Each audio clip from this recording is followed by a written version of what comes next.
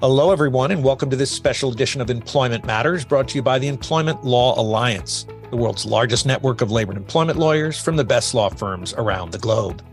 Each week, we have the opportunity to dial in our local members from all around the world to share with us some of the important things that we need to know about doing business in their jurisdiction.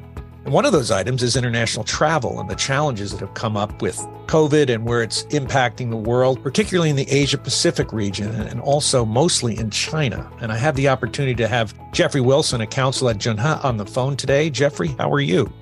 Very fine, thank you, and Happy New Year, Pete.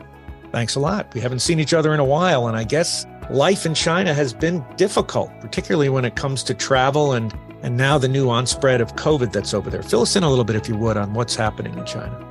Well, as you and probably most of the listeners know, when COVID hit in 2019, more than 3 years ago now, travel was severely interrupted.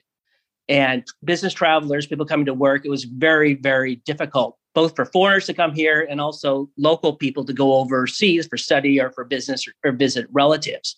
So things have been in a standstill, and the situation abruptly changed early December 7th and 8th, where essentially China just abandoned the zero COVID policy and has opened things up dramatically. And that has huge changes for business travelers going back and forth between China and the rest of the world.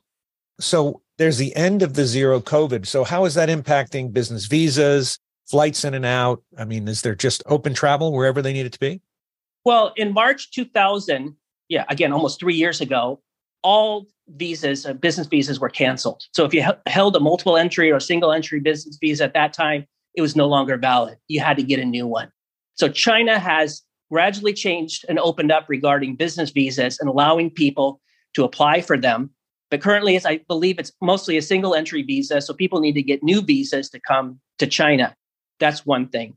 Number two, they dropped the quarantine requirement. So even if people had visas, even if they could get a flight, most people, almost everyone, was very hesitant to come over to China, knowing that they'd have to initially have a 21-day quarantine that was dropped to 5 days. And on January 8th, just a few days from now, the quarantine requirement will end. So business travelers, people coming into work with visas, no longer have to immediately go into a quarantine upon arrival. Now that they test positive, they may be required to quarantine and get medical treatment.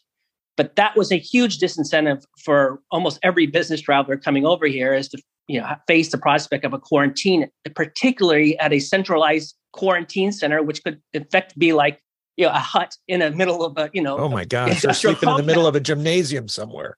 Not only that, is even if you were not subject to quarantine, you could be subject to a lockdown like we were in Shanghai for well over a month. So you could show up on a business trip, but then be forced to stay in a hotel for months. So that will change things a lot. So the visa situation and people having to get new visas to come in, but also for the outbound travelers from China, they were not issuing new passports, generally speaking. So it was very difficult for staff to travel overseas. And now that's going to open up so people can get new passports. But even though things are changing here, it's not completely open up yet. So given some of the rise of COVID that we've heard about in China, and again, in other parts of the world, here in the US, we certainly have pockets of that, and there's certainly some precautions. But for the most part, the wave that hit us in the last several years has at least ebbed at this point. But what are we doing about people leaving China, coming into other countries? Do you anticipate there's going to be restrictions for them to travel into countries like the U.S.?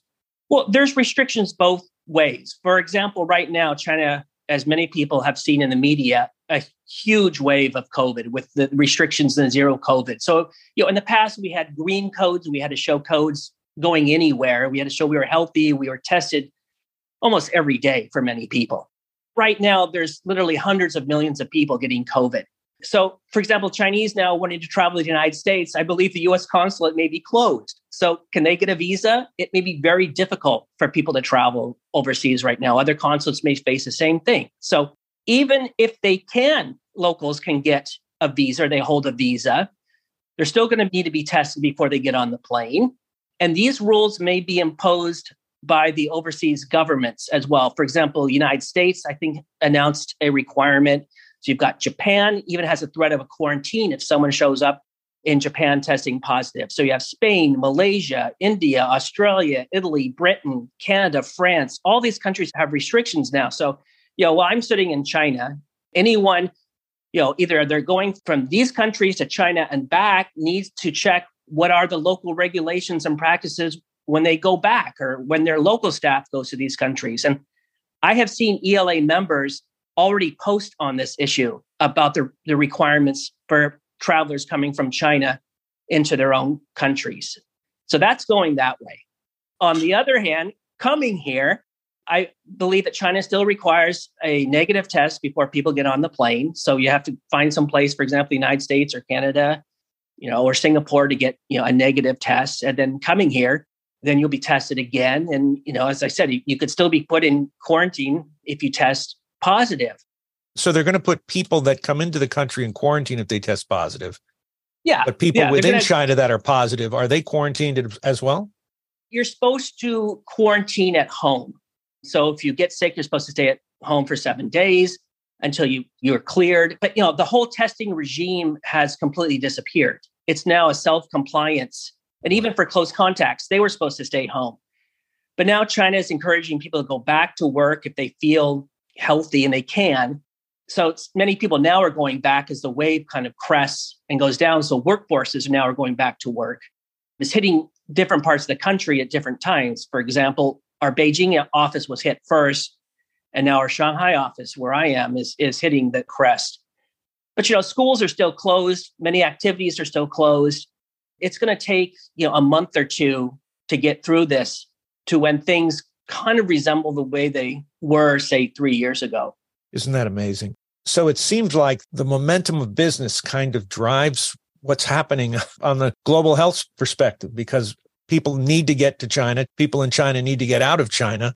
And yet the COVID restrictions that we put in, has it had a major impact, all those restrictions, on your clients in China? Yeah, of course. I mean, many of them have wanted to come to China for literally years.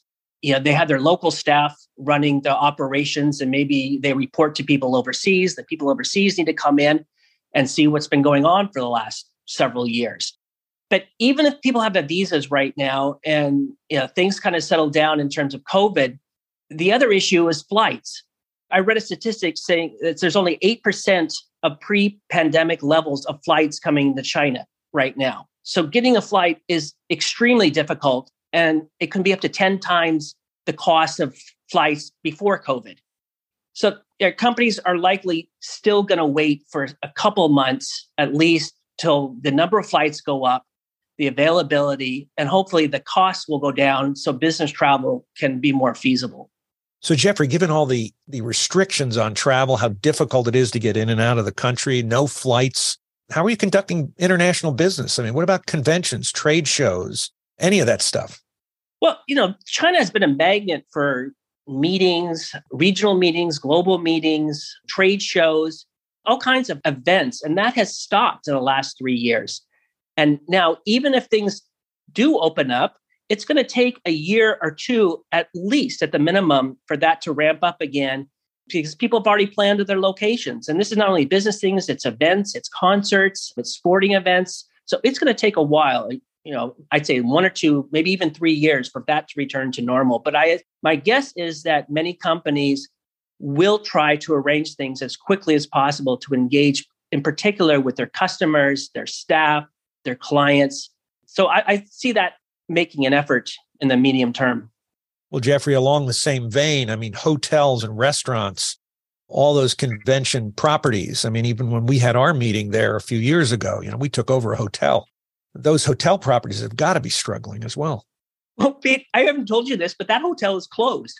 So where we were several years ago, and many of those restaurants have suffered very badly and have been closed. So in terms of the inbound hospitality industry, it's really, really been hurt. So that industry in particular was pushing, I think, below the surface to reopen, to enable them to survive. As the economy changes in China over the last few decades, tourism and entertainment has become much more important. So you have not only the inbound business and the domestic business with Chinese travelers traveling around. Well, of course, you have the outbound business. The overseas market, attracting Chinese tourists is basically, evaporated over the last 3 years. I believe many countries are looking to bring many of these tourists back. Well, Jeffrey, it's a revolving door for sure. Depending on where you are in the world, COVID has its impact, but on giant places like China, it really moves the needle when things like that happen. So you have COVID now, I understand. Yeah, I'm just recovering. So I will go back into work and hopefully I'll see most of my colleagues there. But as I said, it will take a while. Well, look, I'd love to check back with you in the next month or so and figure out where we go from here. But we wish you well and a speedy recovery. Thanks for the update. My pleasure. And we will, of course, be updating clients on this as well. And also, I encourage the listeners to follow the other posts and vlogs and podcasts from the other ELA members, because as I mentioned before, they're following this issue as well, because it affects clients from those countries as well as from here. Absolutely. If you'd like to connect with Jeffrey Wilson, you can find his bio by clicking on his name in the description of this podcast. Also, to find out about more ELA members and the vlogs and podcasts and articles that they're writing on this subject, you can find them on ela.law. There you can also receive invitations to our upcoming webinars, download white papers, get access to on-demand content from our online library, or use the ELA's exclusive Global Employer Handbook. You've been listening to Employment Matters, a podcast brought to you by the Employment Law Alliance, the world's largest network of labor and employment lawyers from the best law firms around the globe. I'm Pete Waltz. Thanks for listening.